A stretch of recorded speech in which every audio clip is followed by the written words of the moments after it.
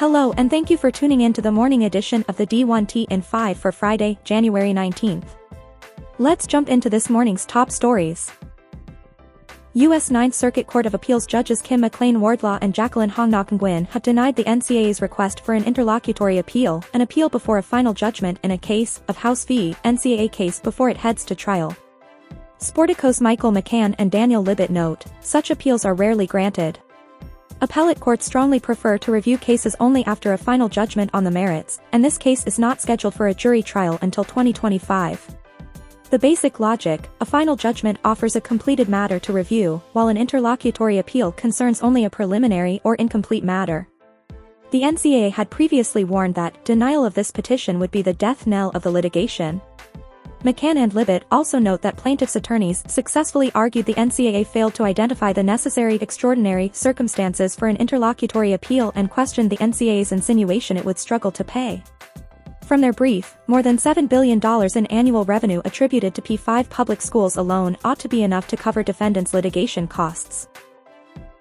NCAA VP of Women's Basketball Lynn Halsman joins Fox Sports and connects Brian Fisher from the 2024 NCAA convention to provide context and details on the new media rights deal and the decision to not break women's basketball away from the entire package. The two also talk about the potential for revenue distribution, trends in the transfer portal, maximizing opportunities at host sites for championships and more. On the media rights negotiations, Halsman says, "I can assure everyone that throughout the entire process here everything was on the table. At the end of the day, the objective was really for the NCAA, and then, inherently within that, women's basketball, to make sure we achieved the best we could within the current market around reach, relevance and revenue. With the information what's been shared around having that $65 million average annual value for women's basketball, it also was specifically important for us, even with it being a package deal, that was going to be part of the deliverable out of this is, to make sure that there was a specific assigned value for women's basketball. In some ways, that was, to mitigate what you just said about why didn't you go to market, but I can assure everyone it was very thorough and every single angle was looked at and everything at the end of the day the best deal was made for the organization for our championships and for women's basketball." Freshly minted South Dakota AD John Schemmel joins the Yotcast and says he'll be on the lookout for patterns, good, bad or indifferent, when talking with coaches, staff and student athletes in order to determine what issues need to be addressed urgently.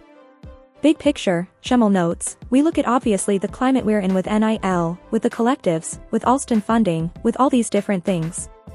We have to work within the rules that the NCAA is allowing us, otherwise, in my opinion, we're doing a disservice to our student athletes. What does that mean as far as collectives and things for us? I don't know. Do I ever think we're going to line up and have a starting five that is each being paid $100,000? No, I don't. Do I think that we have people out there that want to be a part of that, and contribute to support NIL?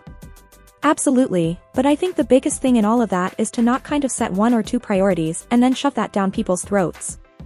We need to set up a giving platform and an engagement process that really brings everybody in. Schemmel also talks about the transfer portal and points out that the adults, coaches, are leaving, though he points out there is often a buyout attached. While he doesn't suggest attaching buyouts to players transferring, Schemmel does believe there's got to be some kind of parameter in which the school that loses somebody, they're not put at a disadvantage. But, until the adults fix what the adults do, I think the student body has a strong argument for similar agency.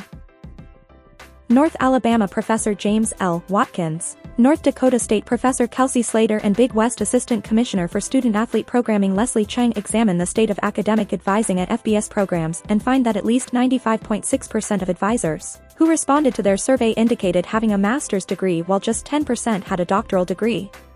Additionally, over half of advisors reported that they played a college sport at the NCAA, NAIA or junior college level, with 2/3 of those playing on a Division I team at some point. The results, they point out, remain largely unchanged from a similar 2017 study conducted by Kansas State professor Lisa Rubin.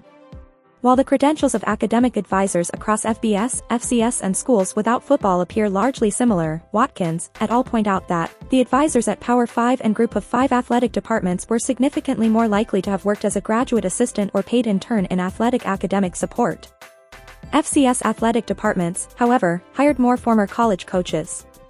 It is important to point out that the advisors in our study only reported what type of work they did before becoming an advisor. As far as the job itself, the researchers found that P5 advisors advised less teams than their G5 peers. The same applied to advisors at G5 departments compared to FCS and non-football departments.